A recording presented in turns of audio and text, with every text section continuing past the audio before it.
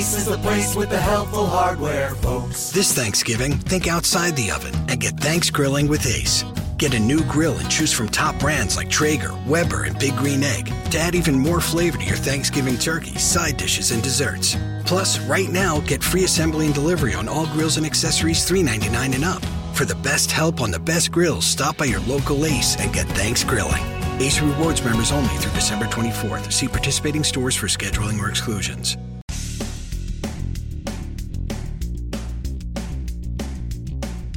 Hi, this is Jeff Altman, the Big Game Hunter, and you are listening to No BS Job Search Advice Radio, episode 1277. Welcome. And today's show is one that talks about how most recruiters will handle a salary negotiation. Hope you find this helpful. Hope you don't get fooled again into believing that they're really pushing for you. And hope you have a chance to take my classes on Skillshare. Visit my website, by the way, which is thebiggamehunter.us. I've got thousands of videos, podcasts, articles, all designed to help you find work more quickly and now be effective in that role. Let me also mention, as I do at the end of the show, join my group on Facebook. It's called Career Angles.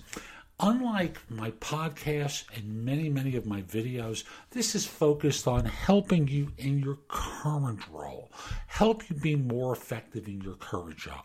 It's free to the first 500 people who are going to join. After that, it's going to be a paid service.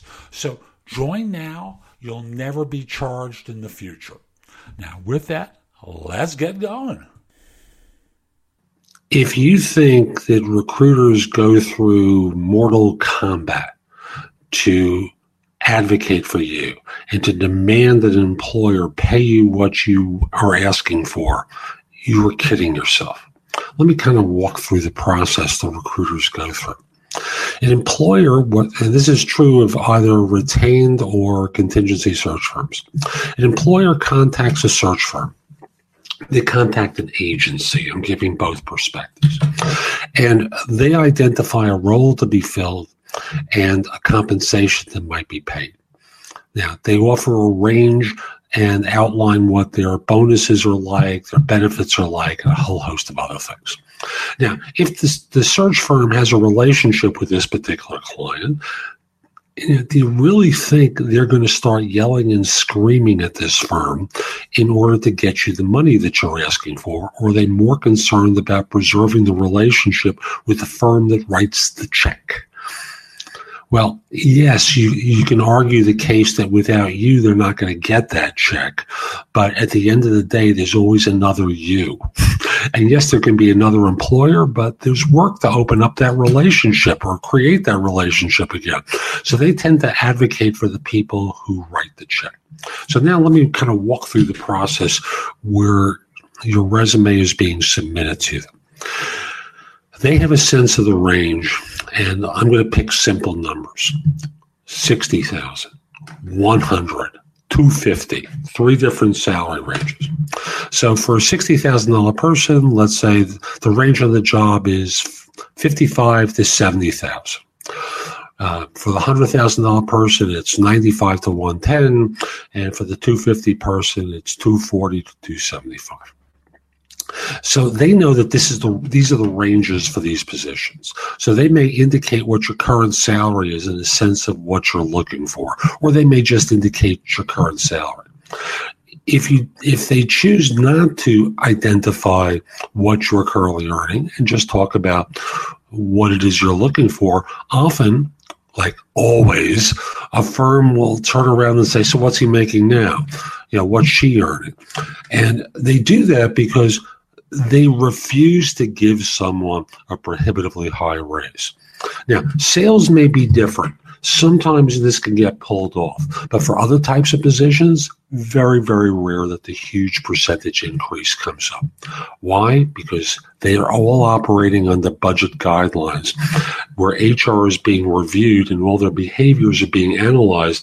And when there's a percentage increase above a particular mean that's mandated by corporate HR, they turn around and go, what the hell is this all about? And it adversely affects them.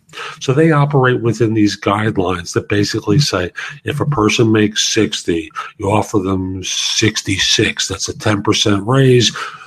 That's good enough. If this person makes 100, you offer them 105 or 110. That's a 10% raise or 5% raise. That's good enough. If a person's making 250, you might offer them 260, 265. We don't give 10% raises to people at that level. We give X percent raises. See where I'm coming from? So that's the behavior that starts off. And thus, when the offer comes in and it might be low, well, let me go back a step.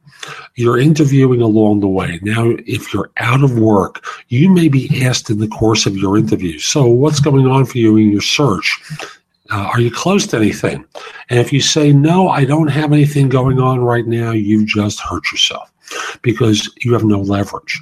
They can basically issue an offer to you and say, take it or leave it. Your choice. We don't care. There are other people who can do what you do. We'll go find them, and you're out of luck. If you are working, or if you're asked this question, you say, well, I've got some other options. Some other firms have expressed interest. I'm on final rounds with 3 other firms. Suddenly they understand it's competitive. They may push things up. If they ask which firms, I prefer to keep their name out of it. So that this way, everyone's bargaining with the same degree of knowledge. If I say to you while I'm interviewing at this firm and that firm and this firm, and I do the same thing with them, I think that's unfair. I want to see what your best offer is based upon your assessment of me, not based upon the competition. But what you're doing is creating competition because they don't know what the target number is. If you tell them what the number is at these other firms, frankly, that's around the area that they're going to come in anyway. No one goes much higher. But if there's a low offer that comes in, a search firm is going to advocate for you. They'll spend some time talking with the client. The client will counteract that remark, generally with a comment that says, well, by comparison to individuals that we have already working here with this level of skills, yeah, right. We assess this person to be at X number of dollars. Most of the time, what it really comes down to is you didn't do a good enough job in your interviewing to demonstrate your value at the level that you're asking for. So they're making a lukewarm offer to see if you'll take it based upon the opportunity presented. The recruiter is not going to go into this death match with the hiring firm in order to get your position. They'd rather go into that death match with you to manipulate you and persuade you to accept the offer at the level that's been offered. Why is that? Because you're easier to change. The job hunter is easier to change than the employer is, and they know the relationship with the employer can continue afterwards, particularly if they got you to say yes to the low offer. So that's the scenario that normally comes up. Hope you found this helpful. So that's today's show. I hope you found it helpful. And if you did, here are a few ways to get even more from me. First of all, visit my website, www.thebiggamehunter.us. I have several thousand blog posts there that you can watch, listen to, or read to help you find your next job. If you want the best of my advice, join JobSearchCoachingHQ.com, where I've curated my information with a focus on interviewing. If you have a few questions, contact me through the Magnify app for iOS. That's Magnify with an I at the end, or PrestoExperts.com, where you can call me.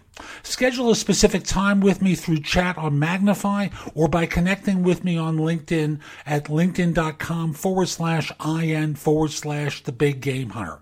Once we're connected on LinkedIn, you can message me about coaching you, speaking with me about a resume or LinkedIn profile critique, help with a salary negotiation, my trusted advisor services, as well as scheduling me for Magnify or for PrestoExperts.com. Like you, I don't work for free. You can also take my classes on Skillshare and become a premium member using the link in the show notes and receive 2 months for free instead of just the one that the site offers. Skillshare offers thousands of courses, not just simply mine.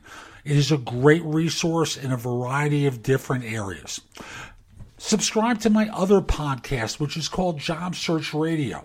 This one is number 1 in Apple Podcasts. Job Search Radio is number 2. Subscribe to both. You will get great information 7 days a week from this show, 6 days a week from the other. Lastly, I want to encourage you to join my group on Facebook called Career Angles. It's free to the first 500 people who join and is focused on helping you do better at work. Information is shared daily, and we're building a supportive group there to provide advice and counsel during difficult times. Again, the group on Facebook is called Career Angles.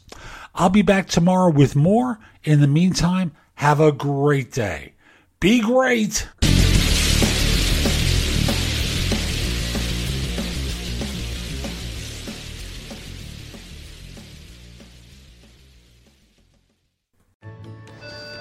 When you're ready to ride Metro, we want you to know we're ready for you. Here are just a few of the people at Metro to tell you how we're doing our part to keep riders safe. We're cleaning like never before with hospital-grade cleaning. You'll find hand sanitizer stations all over the Metro. No mask, no Metro. Need one? We have a few extras. At Metro, we're doing our part to keep the D.C. area moving. Find out more at WMATA.com/doingourpart.